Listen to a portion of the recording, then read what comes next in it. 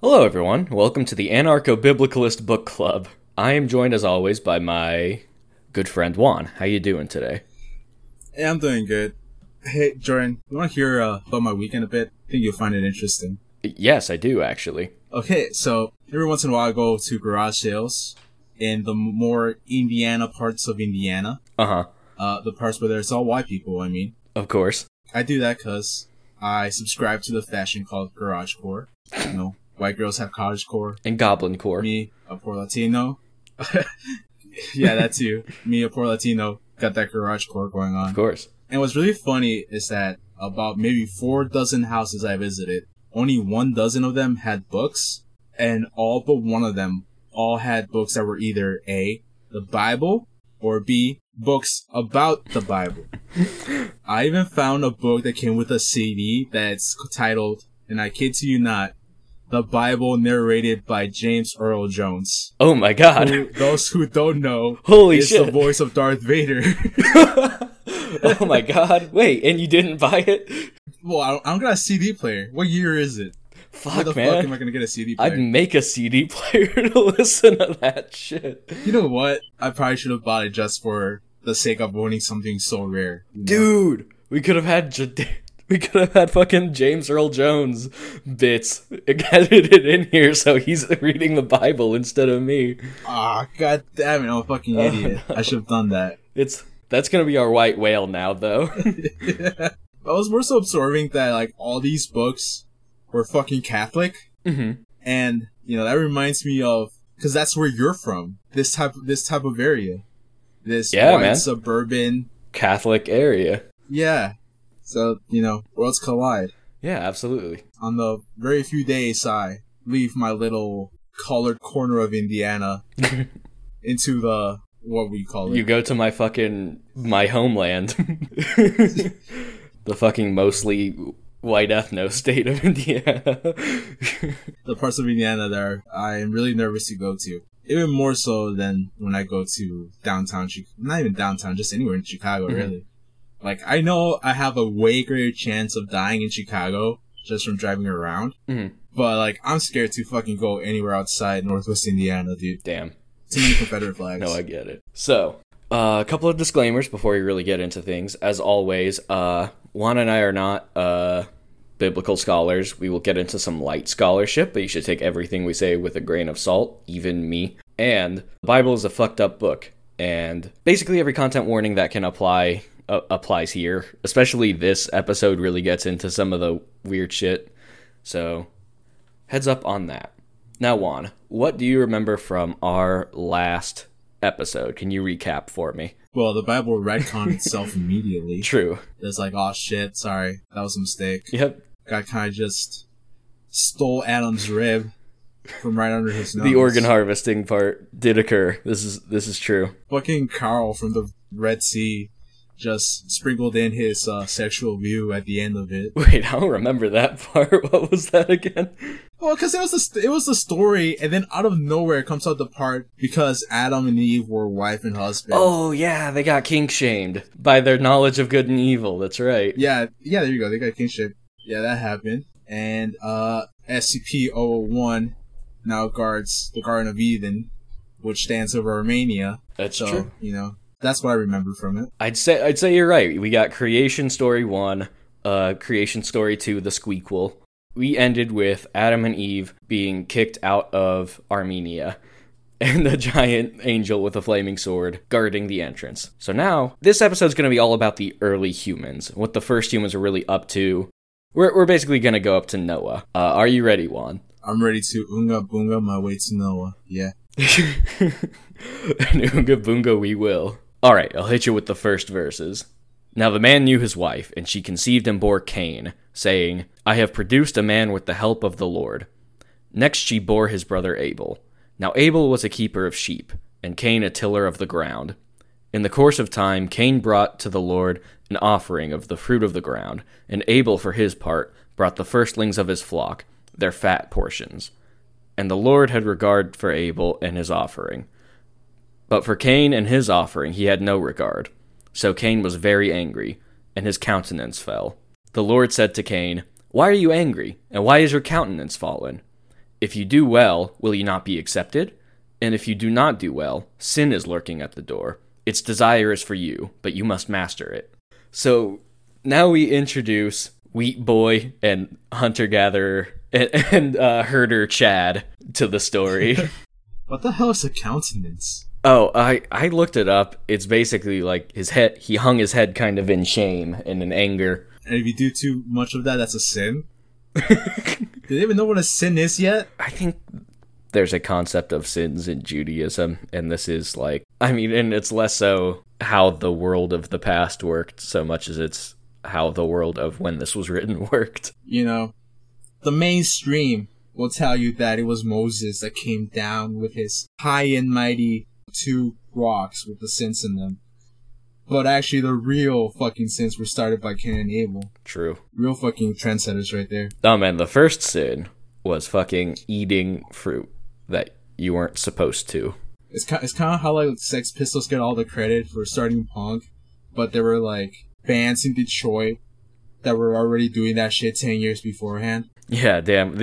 These are those deep cut sins. These are those underground sins. Having your countenance fall. Well, it's not a sin yet, because sin is lurking at the door when it happens. And it wants you, and it's coming. Oh, okay. I love how God is also just like, look, your offering was shit. Why are you mad at me because you did such a bad job? Really, it's your fault if you think about it. Yo, God's a spoiled brat. God is kind of just a fucking brat. He's very entitled. And I think kind of like we established in the last episode, you know what, even if you said probably shouldn't say this, he is kind of a young God, because I have no evidence that he isn't just young. True. Everything was just created. You know what, kind of entitled. He hasn't really fully been developed yet. He's learning. So I'll let it slip. I mean, like, even if he was fucking alive for eons before, you know, this is his first time working with humans. Yeah, maybe he just thought, you know what, they got thumbs. I figured they do a better job. Nah, God. You have yet to realize how lazy we can get. Oh boy. And oh boy do we. Alright. So I'm ready to see Cain just sort of take this lesson from God, from this spoiled God, and just sort of roll with it, and just sort of really just pick himself up, not let that sin in. Let's see what happens next. I'm ready for the next bit. Will the fictional character learn his lesson right away? Like they always do? You know what? This Cain guy, I feel like we're gonna get a lot out of him, and I feel like he's really gonna turn it around. Let's see what verse 8 has to say. Cain said to his brother Abel, "Let us go out to the field." And when they were in the field, Cain rose up against his brother Abel and killed him. What the fuck? What the fuck? Oh. That fucking... I literally reacted as though somebody just gave me a left hook. That hit me really fucking hard. Huh. He sure did, didn't he? Okay, go on. Then the Lord said to Cain, "Where's your brother Abel?" He said, "I do not know. Am I my brother's keeper?" And the Lord said, "What have you done? Listen, your brother's blood is crying out to me from the ground. And now you are cursed from the ground, which has opened its mouth to receive your brother's blood from your hand. When you till the ground, it will no longer yield to you its strength. You will be a fugitive and a wanderer on the earth." Cain said to the Lord, "My punishment is greater than I can bear. Today you have driven me away from the soil, and I shall be hidden from your face. I shall be a fugitive and a wanderer on the earth, and anyone who meets me may kill me." Then the Lord said to him, "Not so. Whoever kills Cain will suffer a 7-fold vengeance." And the Lord put a mark on Cain, so that no one who came upon him would kill him. Then Cain went away from the presence of the Lord, and settled in the land of Nod, east of Eden. That was already metal, the way it was written. Yeah, very metal. But literally, God's punishment to Cain for killing Abel is immortality? At the very least, never to be murdered. Okay. I don't know if he's immortal, but he will be avenged 7-fold, if you will. Which, yeah, is where that comes from. I don't like that, Ben, so I never asked where it came from. Ah, gotcha. Understandable, have a good day. Oh my god. Humanity literally just got like a break from disobeying God, and then a moment God turns his face away, they just start killing each other. Which is the most realistic part of this book. They're already on fucking thin ice from the fruit eating. Like, I feel like he got a lighter sentence from this than from fucking eating some fruit. In God's book, it looks like murder is not as serious as eating of the tree of the knowledge of good and evil, basically. I feel like God's American in that way. Damn. Because, like, oh, you kind of said this bad thing about these people.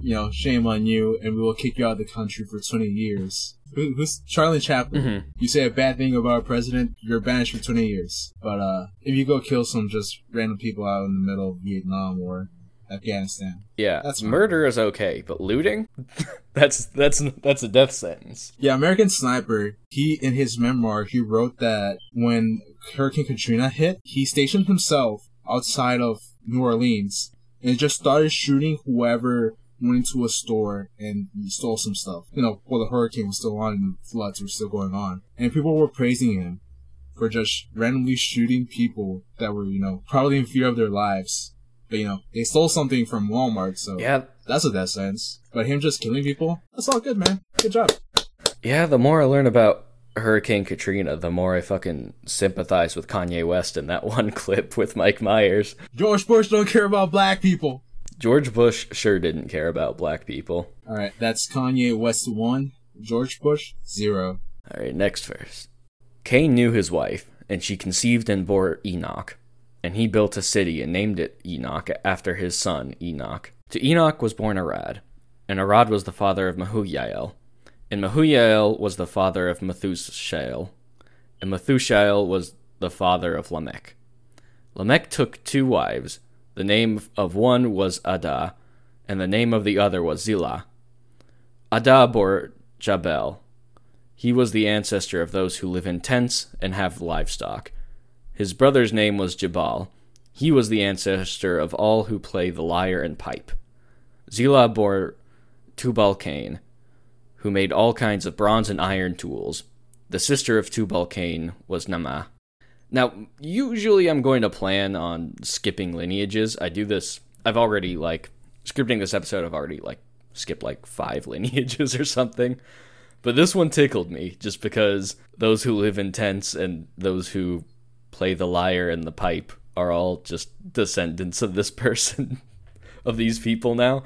Yo, Jubal is my man. I play lyre and pipe. Dude, you're fucking Jubal reincarnated. And I also play pipe. Ooh, he means drugs. Shit, it does. Fuck. Well, I'll do that too, for a price. Donate to my OnlyFans if you want to see me do crack cocaine. Oh shit, I was wondering what you were thinking there, what you were going for. So, what's the importance of this to the Bible? Why do I care what these lineages are? Oh, I sure don't. Because before this, it was written like a very storytelling way. And then it got to some really dry academic text here. Yeah, there's a lot of lineage in this. Lineages are generally important to the Bible just because certain people's lineages turn out to be important sometimes. I come at this from a Catholic background. Basically, something that was important for legitimizing Jesus in the eyes of, tradition. Basically, more than one gospel has a lineage of Jesus going back all the way to Adam. And so it just sort of, traces down these, there's videos and scholars who dissect the specific lineages that each one gives, and I think there's a couple of different ones.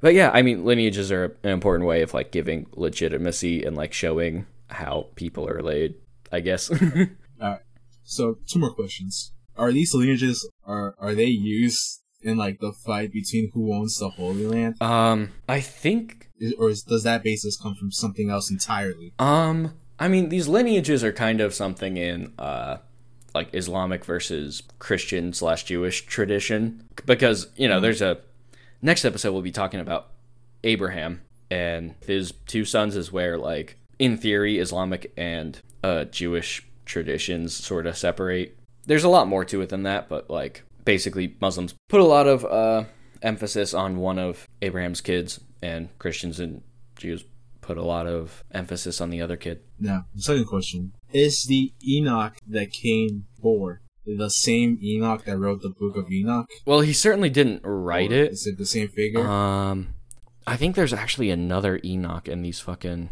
lineages that is the one who... Because specifically there's a line coming, or maybe I skipped it, that says like, and someone beget Enoch who walked with God. And that's the Enoch that book is from.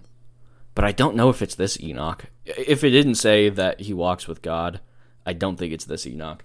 No, it doesn't. No, it I doesn't don't think say so. that. Damn, Enoch, son of Cain. I know, right? You are literally nobody. Didn't walk with God.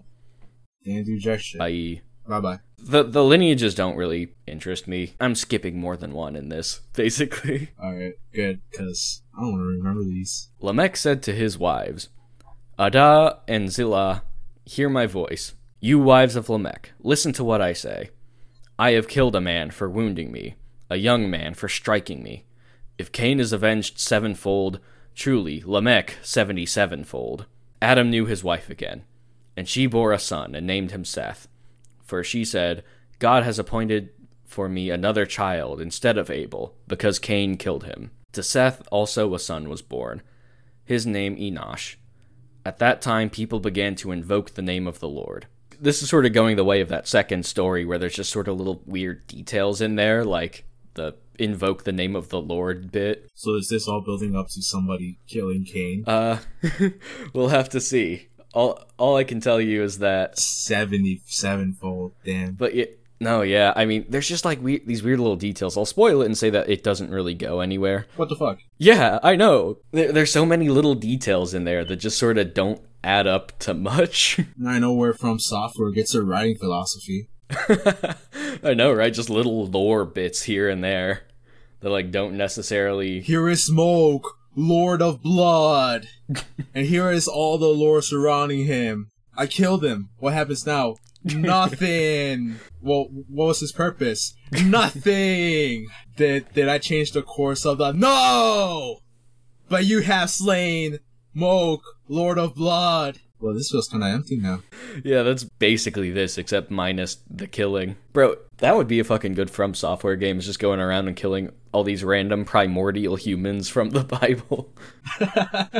Now, you know what's funny is that for Elden Ring, From Software did hire George R.R. Martin to write the backstory, I guess. Not necessarily write the story, but the backstory from which they built the game from the ground up to. And looking back at it, it does have a lot of Christian imagery, which is really funny, because why y'all waste all this money hiring George R.R. Martin, where you have just all read the Bible yourselves? No, that's what they pay him for. I mean, who's gonna read the Bible when you can pay someone else to read the Bible? Oh yeah, sure, I guess. Like us. That's the market we're trying to get into. Oh, yeah, sure, you're right. I shouldn't be judging. But yeah, I mean, there's a giant tree in Elden Ring. God's chosen in Elden Ring is in a crucified form in church to church. There's a snake that tries to tempt you to commit blasphemy. It's a lot of Christian-like stuff in there. A whole race of people that are in exodus from their native land and have to travel back with the guidance of God. Yeah, they could have just read the Bible themselves. Yeah, shit. And so now we're posting to you From Software. Just read the Bible, make a game out of it. It would be awesome. Okay. Now we're going to skip past a little bit because there's lineages and that's boring. Basically, Adam is the father of Seth, who is the father of some other people. ... Then we get to a guy named Noah and his sons Shem, Ham, and Japheth. But this is where Enoch comes in, and the supplemental fan fiction of the Book of Enoch, because Enoch is one of those in-between people who walked with God. And also they're all living to be like 800 years old. I should mention that. Wait, so like all the children that sprang forth from, and grandchildren and blah blah blah that sprang forth from Adam are like living 800 years old? Yeah, I think Adam lives like 999 or something weird. So we're talking about just thousands of years of lineage before anything really happens. You know, my bad. I was talking shit about humans, but it turns out that for the longest time they did just fine. It was just a rocky start. Yeah, damn, we've gotten back to pre-agrarian heights, but we haven't gotten back to pre-agrarian lifespans, it turns out. Shit, maybe all those pastors are right. Maybe we just need Jesus to live longer. So if there's one thing we can get from the text so far is that humans are off to a good start. But now things, according to the Bible, are starting to go downhill. God's starting to not be so happy. Because this section is titled, The Wickedness of Humans. Are you ready, Juan? Well, what a way to poison the well. Let's go. Let's go. Well, thoroughly poisoned, we will begin. When people began to multiply on the face of the ground, and daughters were born to them, the sons of God saw that they were fair, and they took wives for themselves, of all that they chose. Then the Lord said, My spirit shall not abide in mortals forever, for they are flesh. Their days shall be numbered 120 years. The Nephilim were on the earth in those days, and also afterward, when the sons of God went in the daughters of humans, who bore children to them. These were the heroes of old, warriors of renown. So this is the Bible having a normal one. Real normal verse here. They were just having harems. What the fuck? Yeah, no, this, Bible scholars think of this as, one of the weirder verses to happen. So, who are the Nephilim? Because I've heard them described as giants. I've heard them referenced in metal songs. What are they? Well, there's a very good Trey the Explainer video that I will plug for a full explanation. He basically says that they are likely demigod heroes of old. This whole section is another allusion to the polytheistic origins of Judaism. The sons of God are here, and they're, having sex with humans and making babies. Oh, look, another retcon. Yeah, I know, right? But basically it's thought that the sons of God were sort of what we would think of as gods, lowercase g. Yahweh might have had a primary role in there as a leader or as their father, for example. So their version of Hercules, it's kind of a god. Yeah, basically demigods, yeah. But still killable. I think it's thought Gilgamesh is one, for example. I don't know, there's a lot to unpack in there, and I highly recommend going to watch that video, but yeah, this is just the Bible having a normal one. So this just one little paragraph just mentions the Nephilim and how they were heroes, warriors of renown. And instead of telling those stories, they decided to waste all that time with all those lineages. I know, right? What the fuck are they heroes of renown for? Tell me. This is the fucking, this is that writing tip where it's is this the most interesting time in your character's life? If not, why aren't we seeing that? They're showing the lineages, but they're not showing any of the cool stuff that happens in those lineages, like Enoch walking with God, or the Nephilim, or anything. I also just love every sentence in here is just a weird little extra tangent. Where I just love the bit also where it's my spirit shall not abide in mortals forever, for they are flesh. They will only live 120 years now. And that just I think that just doesn't happen. I think Noah and all of his descendants live for more than 120 years. They hadn't had a standard unit of measurement yet, so you could have just kind of been a bit off. Just to say how long a year is in an agrarian society. But seriously, it covered fucking harems. It covered the Nephilim, heroes of old, and it just, all these interesting things it could have told, it just puts it all into one paragraph, and just doesn't expand. Thank you, Bible, for being so fucking boring. This is why Christians are diminishing in numbers. I mean, that and the disillusion with organized religion, but... let's be fair, the Bible's boring to read, which is why there's not a whole new income of Christians. Because nobody's reading the fucking book. I mean, I don't know if the Bible's boring to read. At the very least, if you read it, I think reading it it's sacred is boring to me anyways. I just sort of... Yeah, no, you're right. I completely take back what I say, because this is really interesting. But I will read more interested in what it's saying in that passage than, the last 3 pages that we skipped, where it was just all lineages. We're getting to the interesting bits.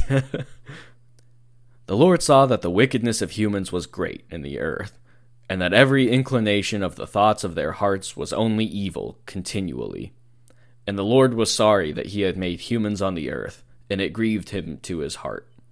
So the Lord said, I will blot out from the earth the humans I have created, people together with animals and creeping things and birds of the air, for I am sorry that I have made them. But Noah found favor in the sight of the Lord. Oh, what the fuck? Okay, never mind. This shit's not boring to read. Yeah, no, we're picking up, right? Yeah, I was just thinking this is some Warhammer shit. This is just, it's getting a little fucking metal. God always here with the fucking proportional responses. Well, what the fuck did we do? We just kind of had kids. We were be evil. Evil continually. What the fuck did we do? Honestly, he doesn't fucking nip the first murder in the bud, and then the second murder, and then he just is surprised that things kind of go to shit. Again, referring back to when I was first catching on to this and why I became an atheist. Like, supposedly, why am I gonna worship this fucking god that's so indecisive about what he wants? He's clearly not omniscient. He didn't know this was gonna happen. Yeah, you know, sometimes a god's just gotta change his mind. Sometimes the all-powerful, all-knowledgeable being thinks he's wrong, and then changes what he's gonna do with the souls of those who he created. Bro, I fucking love this. First calling some of them, warriors of renown. And then from that going to, I'm just gonna fucking commit Exterminatus on Earth. Yes. He's doing an Exterminatus, you're exactly right. Oh my god. Alright, let's keep going. I'm in for a fucking ride here. Now the earth was corrupt in God's sight, and the earth was filled with violence. And God saw that the earth was corrupt, for all flesh had corrupted its way upon the earth. And God said to Noah, I have determined to make an end of all flesh, for the earth is filled with violence because of them. Now I am going to destroy them along with the earth. Make yourself an ark of cypress wood. Make rooms in the ark, and cover it inside and out with pitch. This is how you are to make it. And then he gives directions that no one but Ken Ham really cares about. It's kind of boring. I'm going to skip it.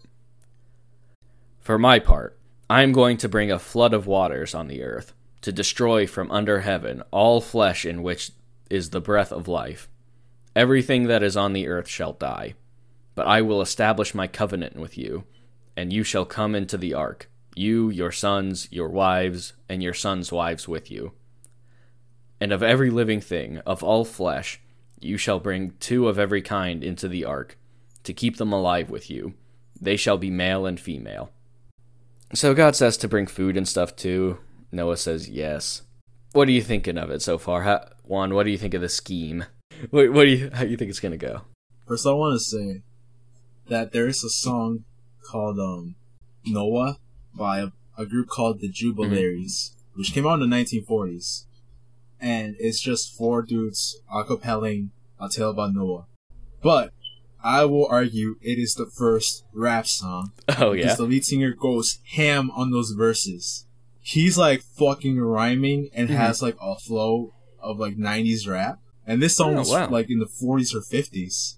Well, after the foundation was laid, then Noah began to hew and build. The ringing of the hammer cried judgment, the hewing of the saw cried sin and repent. 100 years he hammered and sawed, building the ark by the grace of God. Yeah, I just want to draw everybody's attention to that, because that song's amazing. Second of all, kind of a really complicated plan. Yeah. Put them all on a single boat. The animals that hunt, and the animals that are their prey. Okay, whatever. Yeah, he seems to have had his mind set on the flood and just sort of half-assed everything else. If you're God, right? If you're that powerful, when you like pick up something and set it aside, and then you Windex the surface and then wipe it off. No, you're right. But you're too lazy to pick it up, so I guess you get like this 120-year-old man and have the poor guy build a boat from scratch. Yeah, this sounds like he almost got talked down. Like, he's just, like, so mad. It's like, I hate these fucking humans. I'm gonna kill them all. And so it's like, how are you gonna kill them? It's like, I don't know. I'll do a flood or something. It's like, okay, what about the animals? No, I'm gonna keep the animals. How are you gonna keep the animals? What about Noah? Fine. I'll make Noah make a boat. Are you happy? We'll put all the animals on the boat. And Noah. The thing that talked down to him? Satan. God damn. the fucking devil's advocate. He's like, I don't know, man. What are you thinking? Yeah, no, and then God just keeps repeating himself in these verses. So I'm going to skip ahead a little more. In 7 days I will send rain on the earth for 40 days and 40 nights, and every living thing that I have made I will blot out from the face of the ground. And Noah did all that the Lord had commanded him. Noah was 600 years old when the flood of waters came on the earth. And Noah with his sons and his wife and his sons' wives went into the ark to escape the waters of the flood. Of clean animals and of animals that are not clean, and of birds and of everything that creeps on the ground, 2 and 2, male and female, went into the ark with Noah, as God had commanded him. And after 7 days, the waters of the flood came on the earth. Which, by the way, I always heard it as 2 of each animal, but it kind of seems like it's 2 male and 2 female. Yeah, that's what all of pop culture has instilled in me. 1 male, 1 female. You hear it's like 2 and 2. Which would make sense, I guess. Yeah, at least twice as good in terms of just like inbreeding problems from that. Yeah, at least you're not gonna have a bunch of, genetically disordered things walking across the earth. So that's good. Yeah. Or at least you're gonna be only half as genetically mutated. Yeah, not great still to just have 4 of each animal, but like at least it's better. I love how it just skipped over Noah's whole journey of making the ark, as though he just did it. Yeah, it just sort of happened. Noah put on creative mode for the boat. Yeah, Noah's living in fucking survival mode here. Alright, I skipped some more, but I liked this bit, so I kept it in.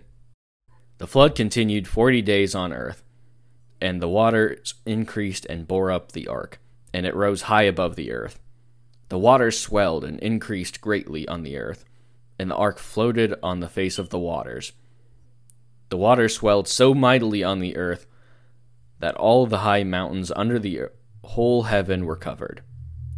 The waters swelled above the mountains, covering them 15 cubits deep, and all flesh died that moved on the earth, birds, domestic animals, wild animals, all swarming creatures that swarm on the earth, and all human beings.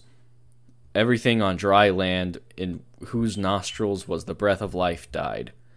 He blotted out every living thing that was on the face of the ground, human beings and animals and creeping things and birds of the air. They are blotted out from the earth. Only Noah was left, and those with him in the ark, and the waters swelled on the earth for 150 days.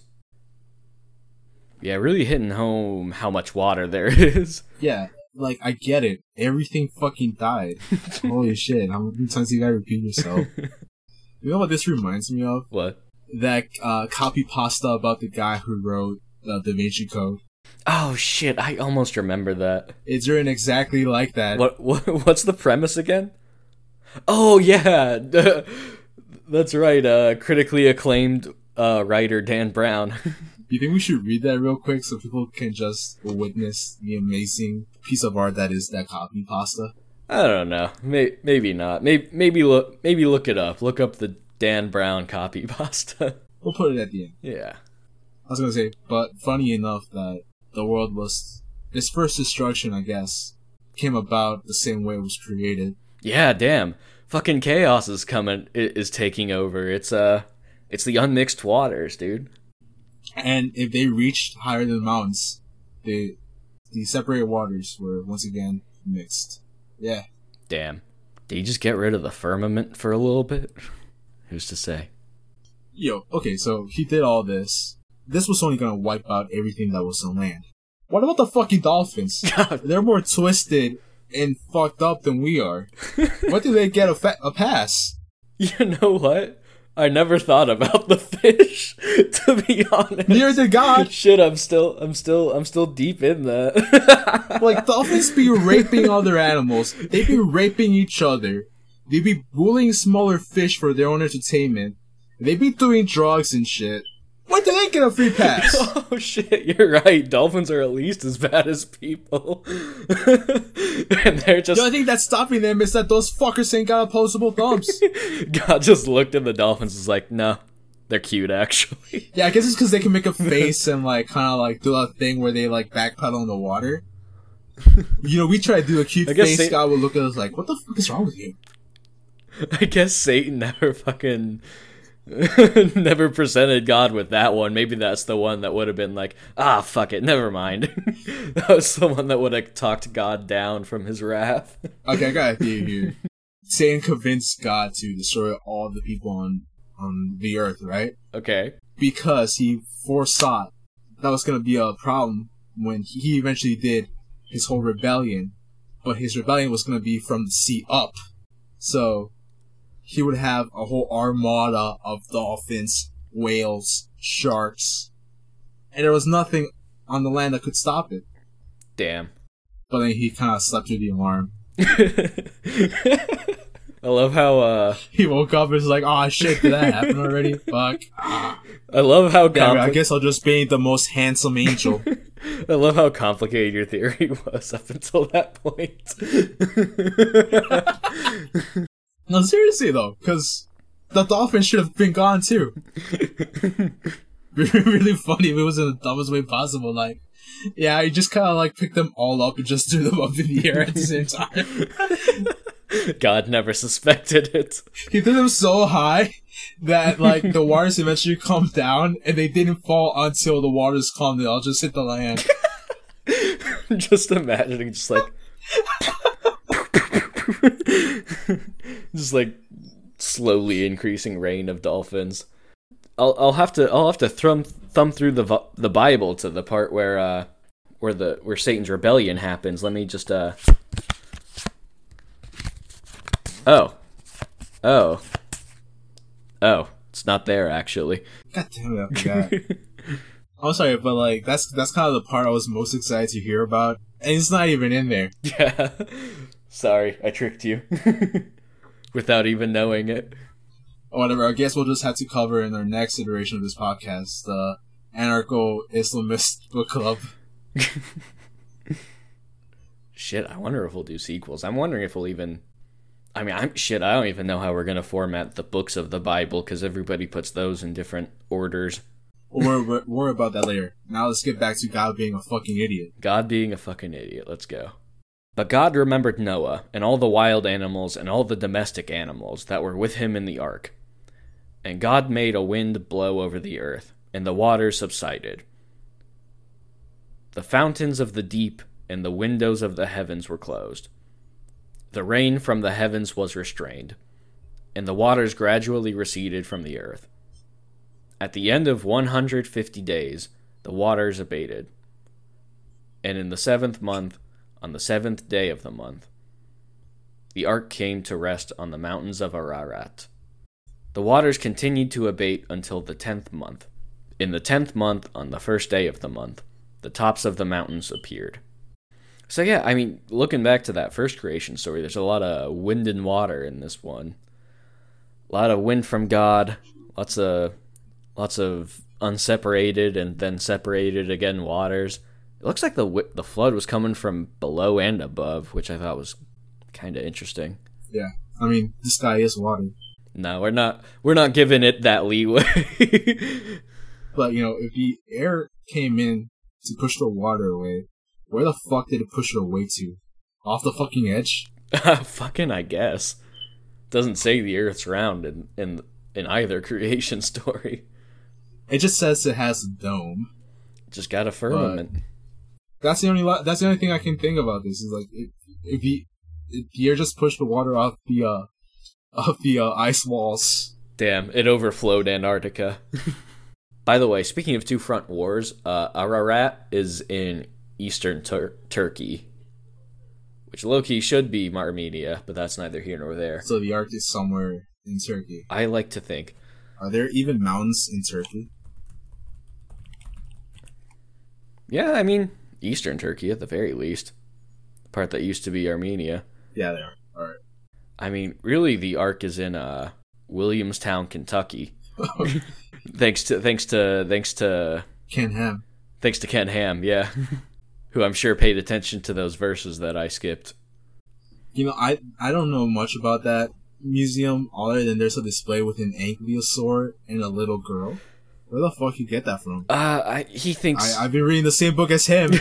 And there's nothing about an ankylosaur. True. It does not say anything about, any dinosaur, in fact. It's almost like, the humans who wrote the book didn't know dinosaurs were a thing.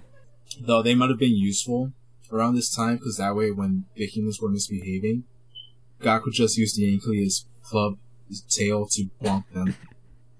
True. Fucking bonk us and send us to horny jail. Which, by the way, I've been debating with myself whether to talk about like antediluvian art and how metal and weird it is sometimes. Because like I remember that one picture of like fucking like giants fighting dinosaurs in like an arena with people just like screaming at them. What the fuck is antediluvian? It means before the flood, like antes del deluge. Wait, so there's people that claim that like giant humans were fighting dinosaurs? Yeah, I probably I think so. At the very least, they propose it as a plausible, real past, which is well, no wonder they're warriors of renown. They fought fucking dinosaurs. Yeah, man. Fucking Gilgamesh versus a T-Rex. Fucking a T-Rex, yeah. Well, Gilgamesh would have definitely won a boxing fight in that. True. He's got the fucking reach on the T-Rex, that's why he wins. At the end of 40 days, Noah opened the window of the ark that he had made, and sent out the raven, and it went to and fro until the waters were dried up from the earth. Then he sent out the dove from him, to see if the waters had subsided from the face of the ground. But the dove found no place to set its foot, and it returned to him to the ark. For the waters were still on the face of the whole earth. So he put out his hand and took it, and brought it into the ark with him. He waited another 7 days, and again sent out the dove from the ark. And the dove came back to him in the evening. And there in its beak was a freshly plucked olive leaf. So Noah knew that the waters had subsided from the earth. Then he waited another 7 days, and sent out the dove, and it did not return to him anymore. And I think the big unsung hero of the story is the raven. Everybody forgets the raven. I never hear about the raven. But he fucking went first. The raven went cracking up the flooded earth. Rap, rap, what's that? It's the raven upon the flooded earth. What? That's The Raven by Edgar Allan Poe. Yeah? Oh, The Crow? Shit, I forget. Maybe I just didn't recognize those specific ones, but I know it's about... I read it at one point. I know it's about, like, a raven coming and speaking to a man and saying nevermore every time. I fucked up the poem anyway, so it doesn't matter. Damn. Quoth the raven. Damn, I never get any credit in the fucking Bible. Everyone just loves the dove instead of me. So I will show up in the Bible nevermore. Damn. He showed up in the Bible nevermore. So is there, like, a significance of the olive leaf? Or is it just like, oh, hey, there's plants. You can go down now? There might be. Honestly, if there is, I don't particularly know. I mean, I know, like, in general, the olive branch is sort of a symbol of peace. Oh, yeah, that's why I think I had it tip of my tongue. Yeah, I don't know if it's a thing of showing that there is peace on the earth because of genocide. Well, all the violent humans are dead, so there has to be. Yeah, there's dolphins, though. I guess the dolphins aren't above the earth anymore, so it's returning to a peaceful state. But also, how did the olives not die? Why did plants still exist? Any plant that isn't seaweed. Much to think about. Maybe they just weren't being violent, so they survived the flood. Huh. Did the flood only kill things that were violent? I feel like all the dolphins would have died then. Well, that was the whole point of it, right? Yeah, well, we just both established that God doesn't fucking think about the dolphins. True, but I also thought it was just a flood to kill anything, and he just made sure that the things that weren't violent were on the ark. Those trees must be really dropping some mean olives then. Yeah, shit, it was just like a fucking... What? How many days was that? Like fucking 150 or something? At least. I mean, yeah, that was enough time for, like, all the trees to drown. But maybe not their seed. Yeah, maybe. Who's to say? In the 601st year. Wait, hold up. Did I just read that one? Yeah, it says in the 601st year. What does that mean? The first 600 years? The first year of the 600 years? I think it might be Noah's lifespan. I think it might be like Noah's 601st year. Oh, okay. I could be wrong, but that's what I assumed just because I saw some number similar to that at one point. In the 601st year, in the first month, on the first day of the month, the waters were dried up from the earth, and Noah removed the covering of the ark, and looked and saw that the face of the ground was drying. In the second month, on the 27th day of the month, the earth was dry. Then God said to Noah, "Go out of the ark, you and your wife and your sons wives with you. Bring out with you every living thing that is with you of all flesh, birds and animals, and every creeping thing that creeps on the earth, so that they may abound on the earth and be fruitful and multiply on the earth." So Noah went out with his sons and his wife and his sons' wives, and every animal, every creeping thing, and every bird, everything that moves on the earth, went out of the ark by families. And they all took, like, a very happy little stroll through the fields of just rotten, bloated corpses. Yeah, that's fucking waterlogged corpses at that point, like half decayed probably.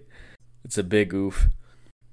Then Noah built an altar to the Lord, and took of every clean animal and of every clean bird, and offered burnt offerings on the altar. And when the Lord smelled the pleasing odor, the Lord said in his heart, "I will never again curse the ground because of humans, for the inclination of the human heart is evil from youth. Nor will I ever again destroy every living creature as I have done.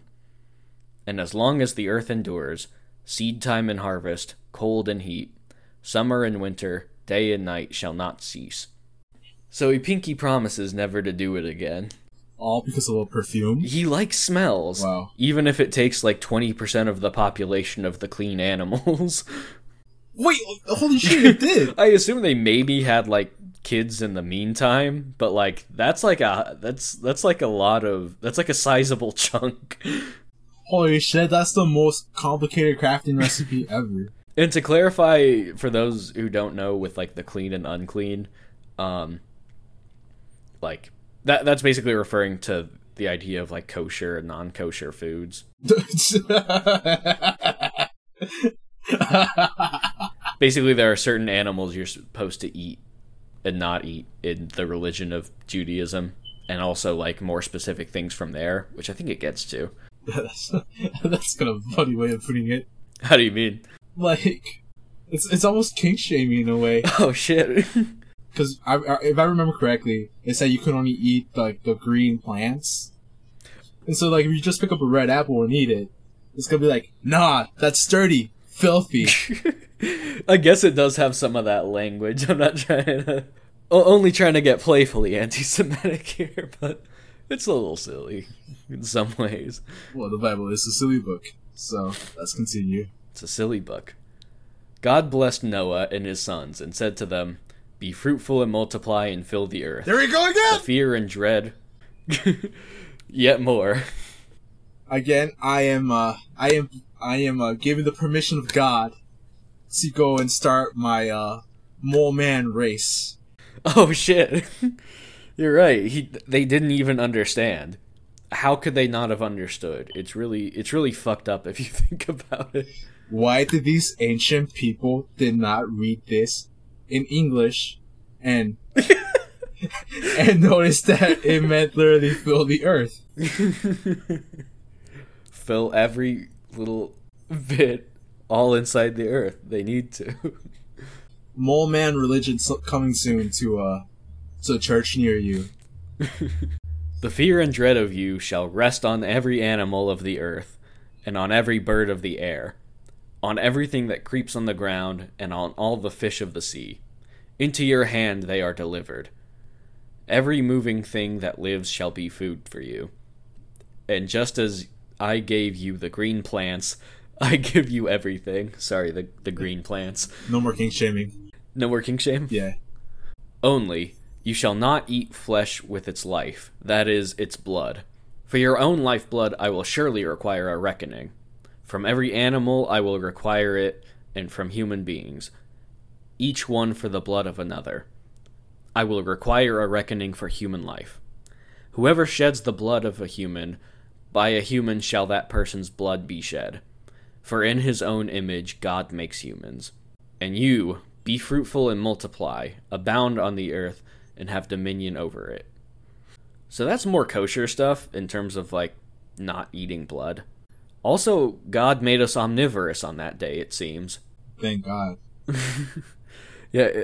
Because that way it'd be really hard to be Mexican if I weren't omnivorous. You need both for that diet. Yeah, he also inscribed the death penalty in every human heart. Did he just kind of forget that he made humans in his own image when Cain killed Abel? And when he killed all of the other humans?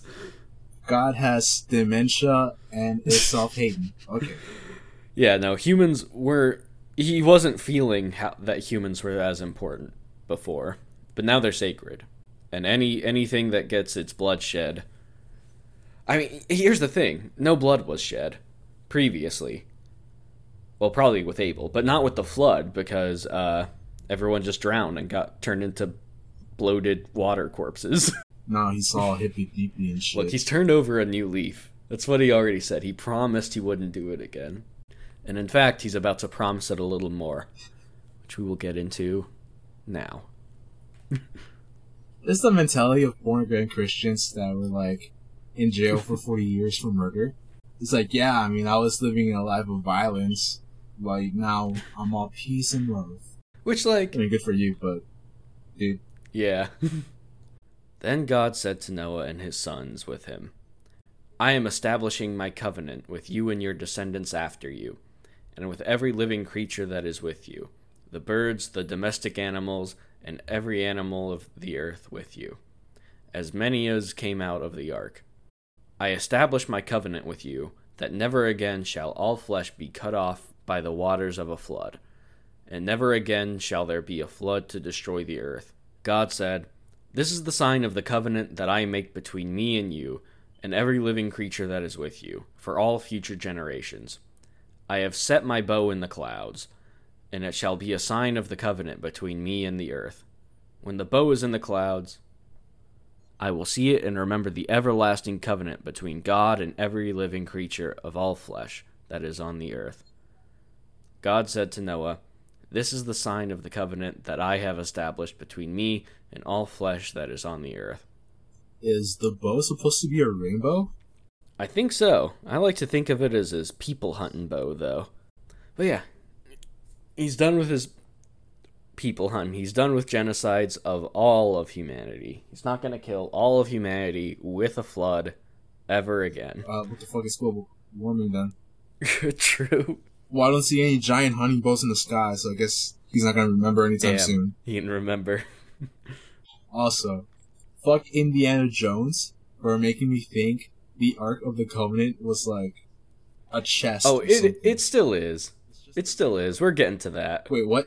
Yeah, that's a like Exodus, but we get to that. This is an ark that precedes a covenant, but there is an Ark of the Covenant that is different than that. And third of all, okay, so I'm just gonna assume that the bow it's talking about here is a rainbow. Okay. Yeah, I think most people do, and I think it's even implied in the text. So I'm good with that interpretation. So does that mean light reflection did just not exist before this? Is that why the moon needed to be its own light source? We can only assume. I think there's no better assumption from the text. But yeah, no, light diffraction sure didn't exist. Astronomy would have been impossible. I guess sightseeing would have been impossible. True. Bro, that's why the world was black and white before. There was only light or not light. Now it's separated into different wavelengths. So, now we are done with what people generally think of as the story of Noah. What'd you think so far? What'd you think of it? God really out here giving out 40K Inquisitor vibes. chaos has taken over this world. Everybody's violent. So he's... let me just blow it the fuck up. Alright. Except got a little bit more creative than GW's writers. And went like, I'm gonna flood it. Yeah. You're right. Used a flood. Used chaos against itself. Unseparated the waters to get rid of all of the humans who do bad things. Like unlisted thing A and unlisted thing B. What an overreaction, I think. Yeah. We've done the story that, I had in my little Bible picture book, for example. And my little, kid's Bible or whatever. But, oh wait, there is actually more to Noah's story. And it gets weird. Are you ready? I'm never ready for this shit. Let's go.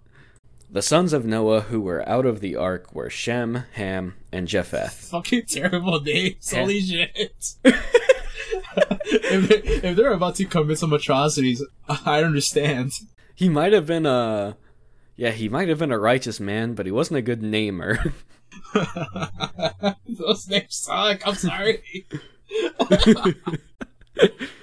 They actually do have some significance. I gotta give the writer that, but we'll get into that in a minute. So he's got 3 sons, Shem, Ham, and Japheth. And now I'm gonna start reading again. Ham was the father of Canaan. These 3 were the sons of Noah, and from these the whole earth was peopled. Noah, a man of the soil, was the first to plant a vineyard. He drank some of the wine and became drunk, and he lay uncovered in his tent. And Ham, the father of Canaan, saw the nakedness of his father, and told his 2 brothers outside. Then Shem and Japheth took a garment, laid it on both their shoulders, and walked backward, and covered the nakedness of their father. Their faces were turned away, and they did not see their father's nakedness. So, yeah. You ever heard this story, Juan? This story in the Bible? I was about to be scared that this was the story where, like, I'm not sure who it is, but there's somebody just passed out. I think they were just knocked out violently in a cave, and then his daughters raped him. Oh, that's a little later in Genesis, actually. That might even be our next episode, depending on the length. But so far, I mean, this is weird. Like, we know nakedness is some sort of evil. And True. It's like, oh, we better just kind of cover him up, make sure God doesn't see anything. Yeah, you know what? There's a lot of discourse about what that means. We'll get into it more in a second, but we will have to consider the kink shaming angle and the nakedness is evil. But let's keep going. When Noah awoke from his wine and knew what his youngest son had done to him, he said, "Cursed be Canaan. Lowest of slaves shall he be to his brothers." He also said, "Blessed by the Lord my God be Shem, and let Canaan be his slave. May God make space for Japheth, and let him live in the tents of Shem, and let Canaan be his slave." What the fuck? After the flood, Noah lived 350 years. All the days of Noah were 950 years, and he died. Oh, okay. such uneventfulness for a death. Yeah, so there's a lot to unpack with that. You're absolutely right. So we were just done with humanity being violent, and then he just right away creates slavery. I know, right? So I'd heard a lot of this discourse before, but I just glanced to the Wikipedia page to refresh my memory. There's a lot of discourse about what seeing his nakedness is all about, and like why he got so mad. Some commenters have thought that it's possibly euphemistic. As we said, they haven't exactly considered the kink shame angle and how important nakedness seems to be so far. Canon, you kink shame me?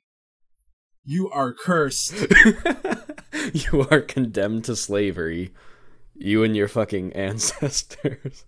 If you will not let a man just have his wanger out while he's drunk, then you shall now be allowed to do anything at all. No, he wasn't letting him. he wasn't mad at the people who covered him up. He was mad at the kid he was mad at his son who looked at him being naked. And that's not okay. You know what? Again, maybe he's just mad for Kanan being a little snitch. Say again? It's like, oh, you just went and told everybody about my dick pic. Fuck you. Fucking Ham was the second rat. Adam was the first. So, yeah, no, there's a lot of, like, people have thought about, like, all of the things that it could be. The fact that he's naked leads to a lot of, like, people thinking that it was something sexual or something, like, castratory, which, like, apparently lines up with a lot of, like, I think, like, Indo-European traditions about, like, myths of castration. But I think, like, in addition to, like, how weird that is, you know, there's the slavery, as you said. And, like, this verse specifically, like, these verses specifically were used to, like, justify historical slavery. There's a lot in this. Basically, medieval and classical people just go around and just be like, hey, Bobby, psych, ha, now you're my slave. Oh, showing them their dicks, you mean? No, it was actually, it was actually used more so, like, in basically the slavery you and I, as people living in America, have learned about. Because like, basically, Noah's got 3 sons, and a lot of scholars generally say that they're allegories for the 3 continents. Ham being Africa and, like, some of the Canaan area. Shem being Asia, you know, which is where we get the root word Semitic, actually. And Japheth being Europe. And so Ham, being the one who was cursed to slavery, was used as a biblical justification for transatlantic slavery. But that interpretation is, like, rather recent with that, right? Like, it wasn't like 1,000-year-old thing that they later used. It was just something they came up while they were doing that. It was a way to fucking... That's a stretch, I feel like. Basically, they got the mental gymnastics going, basically. It's like, oh, how can we enslave Christians? Oh, let's find some reasons.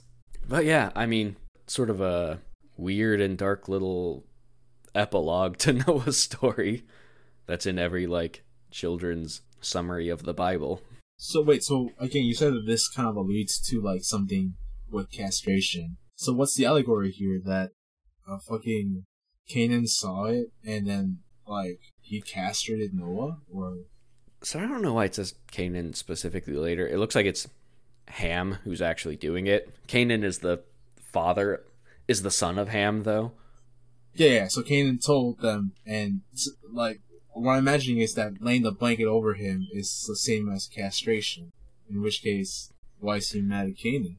Just for being a little snitch? Or, I think Canaan had nothing to do with it. I think just, like, the biblical authors... No, Ham saw it. Yeah, Ham saw it. And Ham told his brothers. Shem and Japheth took the garment. Yeah. And laid it on both their shoulders. And so he's... I don't get this. So, yeah, no, it's really weird. I get that. So, Ham saw that Noah was naked and was like, look at this stupid asshole, to his brothers. And Shem and Japheth did the right thing, I guess, and covered him up without looking at him. Noah woke up and figured out what happened and cursed Ham and his descendants to slavery. Specifically Canaan, which I think makes sense because the Canaanites later become, like, a big adversary of the Israelites, basically. So I think if you're looking at it, like, in a more historical context, that's probably what makes more sense to me, is saying that specifically it's Canaan. But, like, you know, the slavers of later times took it to mean just people from Africa, the descendants of Ham, rather than Canaan. So were there, like, 2 groups of people, and the Canaanites were one. And the person who wrote this belonged to the other troop, that was anti-Canaanite, and just wrote that in there to curse the Canaanites? I mean, whether or not he just made that up and wrote it in there, or if that is an older story that for which that was basically the justification, like a way to justify Israelite supremacy over Canaanites. Either way, it's looking at it with like some historical context. That seems to be what it's an allegory for, what it's a justification for. Yeah, that with that historical context, that makes way much more sense to me than everything else we were just explaining. Yeah. Because I get how that would translate to this. Yeah. But yeah, it's the Bible having a normal one yet again. I'm going to skip over some more genealogy, even if we miss out on Nimrod and stuff, but it basically goes over how the descendants of each of those guys shares the names, strangely enough, with different nations in Africa, Asia, and Europe, or at least, different like people groups or entities in some kind, as the Israelites probably writing this saw it. Recommend it. There's a guy named Nimrod? Yeah. It's a bit of a tangent, but Nimrod was a great hunter. And at one point, Bugs Bunny sarcastically calls Elmer Fudd Nimrod. And so now it's an insult.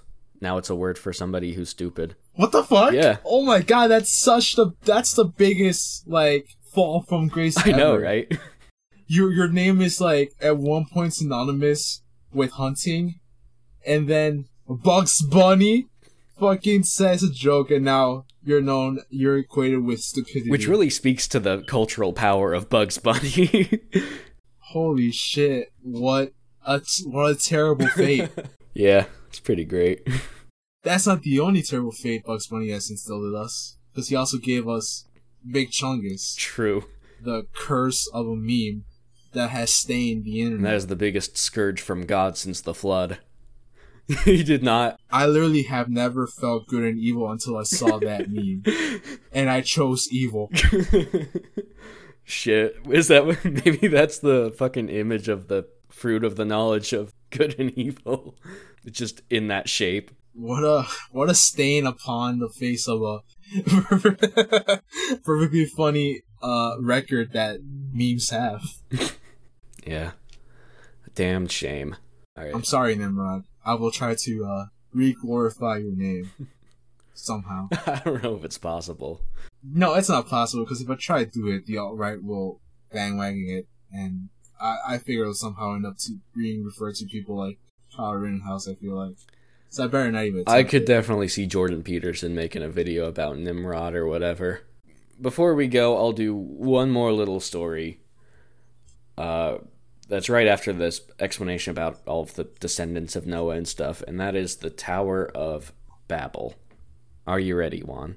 Actually, I am, because I like the story and concept. Yeah, this will be just like one last little thing before we go today. Now the whole of the earth had one language and the same words.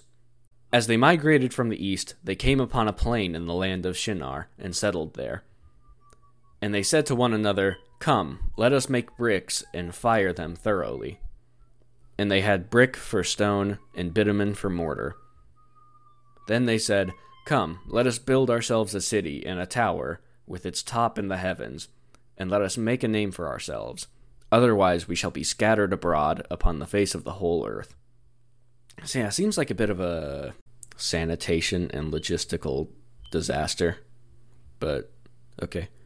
The Lord came down to see the city and the tower, which mortals had built. And the Lord said, "Look, they are one people, and they have all one language, and this is only the beginning of what they will do. Nothing that they propose to do will now be impossible for them. Come, let us go down and confuse their language there, so that they will not understand one another's speech." So the Lord scattered them abroad from there, over the face of all the earth. And they left off building the city. Therefore it was called Babel, because there the Lord confused the language of all the earth. And from there the Lord scattered them abroad, over the face of all the earth. Oh, so that's why it's called just babbling. Yeah, yeah. That's the thing picked up from here. So, literally, there were all these cheery-eyed people that were just like, we're gonna go build big buildings, because we can. And we should. And God said, And then I guess they reached the sky limit, and God disabled chat. Yeah, no, God looked at that and was like, big building? I don't like that. Well, fuck you, God, because we built plenty more. Yeah, I mean, truly this was God's successful project. He made sure that we would never reach the heavens or make weapons that could, for example, destroy all life on Earth. he permanently and always fixed that problem with this. I mean, you gotta give us credit. We will literally just spit on the face of God wherever. Even in his own book. Even in his own book. We killed our brothers right in front of him and ate from the fruit. Which he told us not to do, and we still did it. They all fucking love this, because like, when the aliens come and try and study our history and read our literature, they'll be like, wow, I guess they were just predestined to just not do as they're told. They just hate following orders, damn. And they hate their brothers sometimes. No wonder this place is all sort of messed up. Yeah, this really is the fucking story of shitty siblings. This episode in particular. Yeah. Is there a reason why he just hated the tower? It's a slippery slope. Seems something great, you know? If they make a tower, next they might do other things. Oh, is that what it is? Making a tower is really the biggest thing you can do. It's really like nothing is hard from there. I can just imagine like what would be the equivalent of a conservative back in those days. And they'd be like, oh, these young city folks with their tower, you let them build a tower, next thing you know, they're fucking each other in the ass. God did not intend for us to make towers. It is the path to sin and to separation. I wonder if then did God favor the Iroquois? Because instead of building up, they just built longwise and just made long-ass townhouses. We can only assume. I mean, I think this is also further support for the theory of filling the earth, going deep instead of building up. God already proven that he does not approve of reaching the sky limit. So now we must bury and reach bedrock. Yeah, I mean, he obviously doesn't like when we build up. And nobody tried building down for whatever reason. I don't know if nobody tried, but they didn't try hard enough is what I'm saying. The Russians did, but they pussied out because, oh no, the hole is too hot. Our equipment is melting. Our people are dying from heat exhaust. Oh no. Fucking pussies. Cowards. Alright, that's the end of the episode. What'd you think overall, Juan? This book is just filled with left hooks all over the place. Damn, Abel, you're not bountiful enough. Stab! And then it gives you a long, boring list of lineages, and that they were great warriors. And then God's like, man, these people are evil, I'm just gonna wipe them all out. Then Noah saves the day with building an ark, and saving the animals, and then creates slavery. Yeah, a real mixed bag, Noah. These people get together and build a nice little town, and then languages are born. Yeah, I like how Noah just has like one rough hangover and a weird night the night before, and he goes from the one righteous man in humanity to the person who instituted slavery. I can't tell with this book anymore. It's all been left hooks since the beginning. Yeah, no, it's a lot for sure, which is why we're diving in. So after this, there's a few verses with some more genealogy, starting with Shem, and it gets like human lifespans get shorter and shorter over time in it. I think we get down to like 200 years or so. Still not the 120 that God said in that one verse. But it ends with a man named Terah who had 3 sons, Abram, Nahor, and Haran. And that is where we'll pick up next time. All right, Juan, thank you for joining me. And once again, thank you for explaining all this to me. So we'll pick up with Abram next time. Until then... Thanks for listening, people. And goodbye.